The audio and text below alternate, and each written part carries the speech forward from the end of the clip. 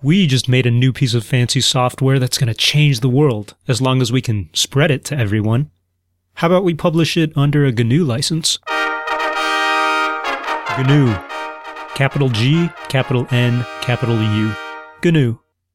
The engineering word of the day today is an acronym, specifically the kind of acronym that is not super descriptive of what it is directly.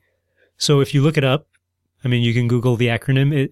GNU, G-N-U, it stands for officially GNU's Not Unix. GNU's Not Unix. So it says what it's not. GNU is not the operating system we know as Unix. But what is it then?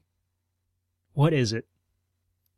I've been hearing and seeing this word, this acronym GNU for a long time. And most recently, I heard it said in the podcast called Command Line Heroes from Red Hat, but it's hosted by Saron Yitbarek, and she explains in the first episode the OS wars, the operating system wars, and she talks about how Apple and Windows were going against each other, these mega giant corporate entities trying to create software to take over all the computers around the world. And not only Windows and Macs or Apple were in play here, but then you also had this third class of people who did not try to restrict software according to licenses and proprietary rights and all this stuff. For example, today Windows doesn't want people decompiling all their software and modifying it too much and reselling it.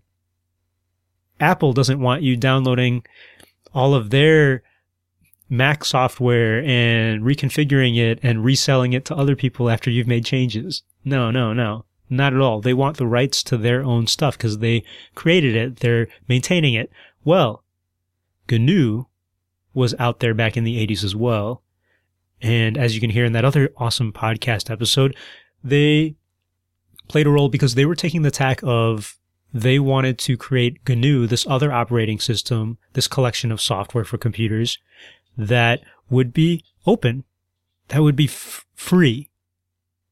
And if you read up about it, they don't mean free in the sense of pay no money for it.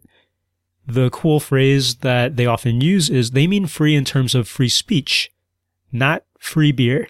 Free speech, not free beer. Meaning, we aren't just giving you the software for free, but you can do what you want to that software freely. There are 4 points that the GNU Foundation emphasizes when it talks about free software. It's talking about GNU and other free software as giving people the right to run the program however you want, the freedom to study how it works. You can crack open the code, reverse engineer it, learn from it, do whatever you want from it. You can redistribute it. You can give it to your classmate, to your coworker. And mind you, Microsoft does not want you just taking their software and giving it to other people.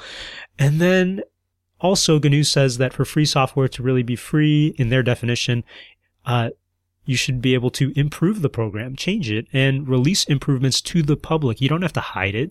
You don't have to keep it on your own computer. So behind GNU, behind this operating system, there's this whole philosophy of openness. Free speech, not free beer. That is what GNU is. It's this collection of software that has a philosophy behind it of openness. I've been pronouncing it GNU this whole time, where you pronounce the G. Let's talk about that real quick. Let's go to the linguistic side of it. So why is it pronounced like that? Well, because the person who made GNU wanted to call it that, and it stuck. A lot of other programmers and developers started calling it GNU as well. So if you've seen it written and you want to speak it and you want to sound like you know what you're talking about, do not pronounce it like the antelope-like animal that may live in other continents. It is not a new. It is capital G, capital N, capital U is not a new. It is GNU. If you say new, I'm going to think of the antelope type thing. If you say GNU, I'm going to think of that open software. If you want to teach other people about this idea of open software, it's really interesting. You might see the phrase GNU licenses, and that's because they think about this a lot, that those people who support GNU, they think about what does it really mean to have open software and have it freely redistributable and maybe even sellable you can put a price to this redistributable software. What does that really mean? And they've written down some licenses, some rules, I guess, for how you can and can't use the software, and other people might release their own software under a similar GNU license. All right, that's all I got to say this time. This is a long podcast. GNU is our engineering kind of word of the day, and I hope you learned something new. Hey, I am your host, Pius Wong. I also host another podcast called the K-12 Engineering Education Podcast, which is all about, you guessed it, teaching engineering to people of all ages, including before college. If that interests you, go check it out at k12engineering.net or subscribe on iTunes and every other podcast player. Thanks.